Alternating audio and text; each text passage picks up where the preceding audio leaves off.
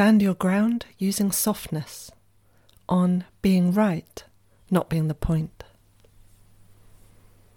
This week I have been at home, though if I'm honest, part of me is still in Somerset beside St Aldhelm's Spring. I have also accepted that my writing here will be more personal than I had at first intended, so I have adjusted some of the wording and introductions on the landing page. I have removed most instances of the word Tao, too, as it consistently delivers me angry men who wish to tell me in interestingly spelled comments just how selfish and awful a Taoist I am. Well, perhaps I am. So, I shall say I am a wayfarer in plain English. There is a path I can sense, and that I must follow. There's no choice about this, for me. So there it is, a nameless thing, and as such, not something for anyone else to get cross about. Of course, they still will, but by making no claims upon anyone else's path, I can speak more freely.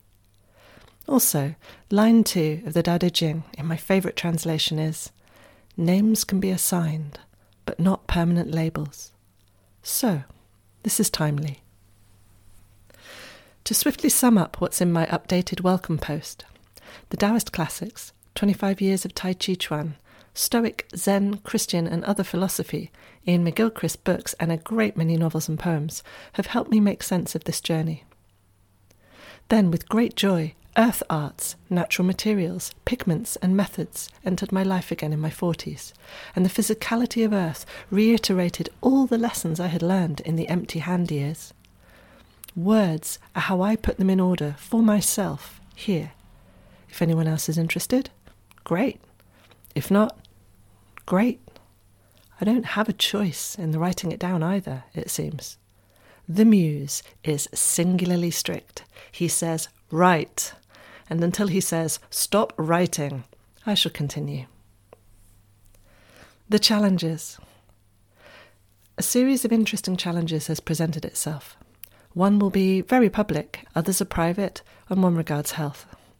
All of them present the same conundrum at heart. How do I stand my ground using softness? This seemingly oxymoronic term is used regularly by my Tai Chi master, Mark Raudver, as an elegant way of describing what an ideal yield in pushing hands is like. We neither lean nor incline. We do not resist. We turn around our upright central axis. We allow the push to turn us. On encountering this, a pusher who keeps doggedly pushing falls into emptiness, often loses their balance, and must step or fall over like Wile E. Coyote at the cliff's edge. Whereas the person who connects, pays attention and yields, allows themselves to be turned, is able to remain standing where they are without the use of force. The traditional instruction is to be like water, neither to shrink away nor block. We are not being doormats. The yin quality of yielding is full of receptive energy. It is not achieved by negating ourselves.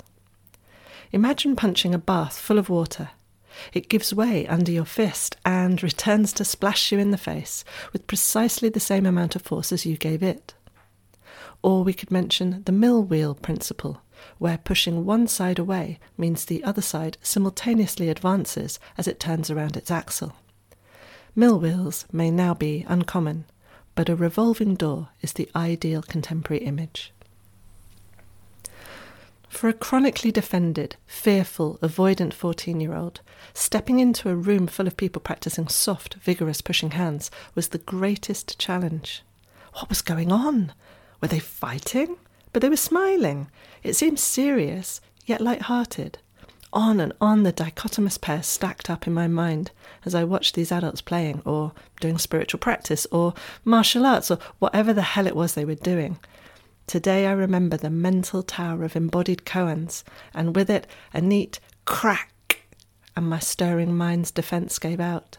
My spirit leapt through the crack, and thereby saved my life. In the essay, there's a diagram for a physical pushing hand scenario where you are being given a very strong push from your partner. Diagram.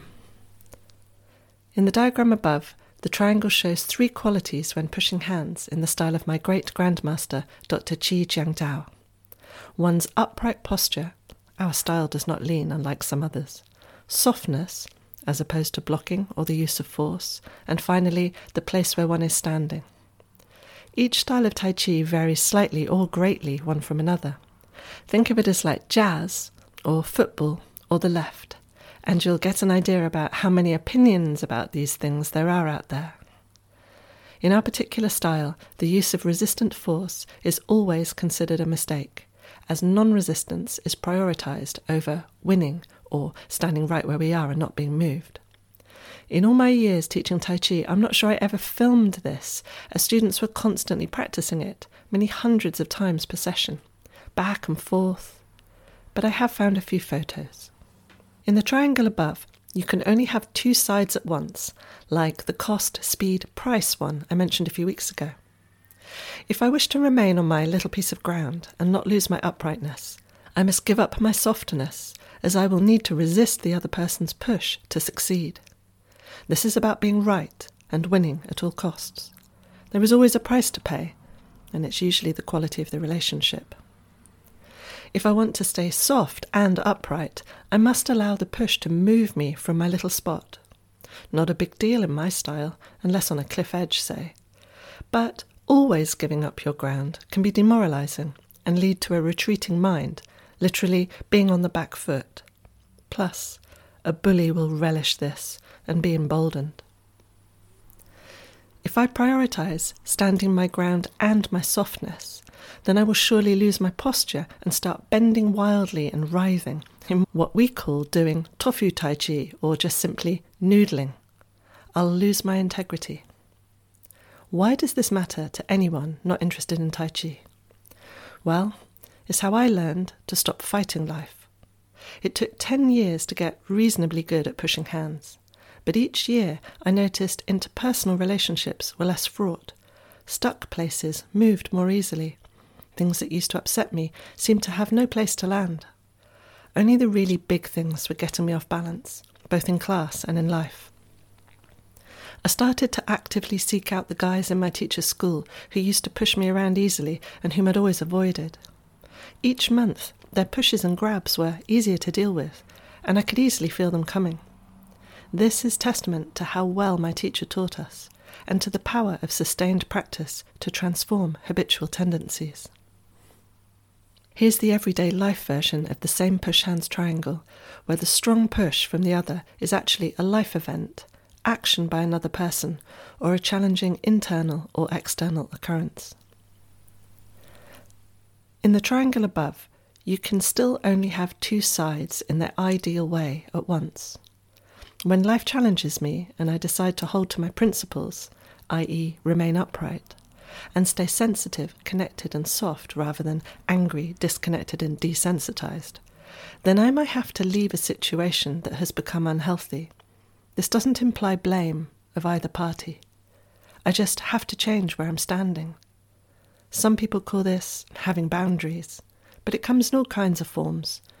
It can be sad, having to leave, but it's better than selling out. Other times, when life pushed me, I've sometimes gone against my own integrity or principles to stay where I am or continue to have what I want, and to maintain the appearance of being soft and connected. As you can imagine, this feels awful inside, is basically a lie, and leads to a shrivelling of the soul. Plus, it always came back to bite me, so I had to give that one up, as nothing I grasped was worth the soul cost. A good yield. Lastly is standing one's ground using softness. This means standing firm and rooted in a place I know to be good and true, a standpoint rather than an opinion, say, but also adhering to my principles.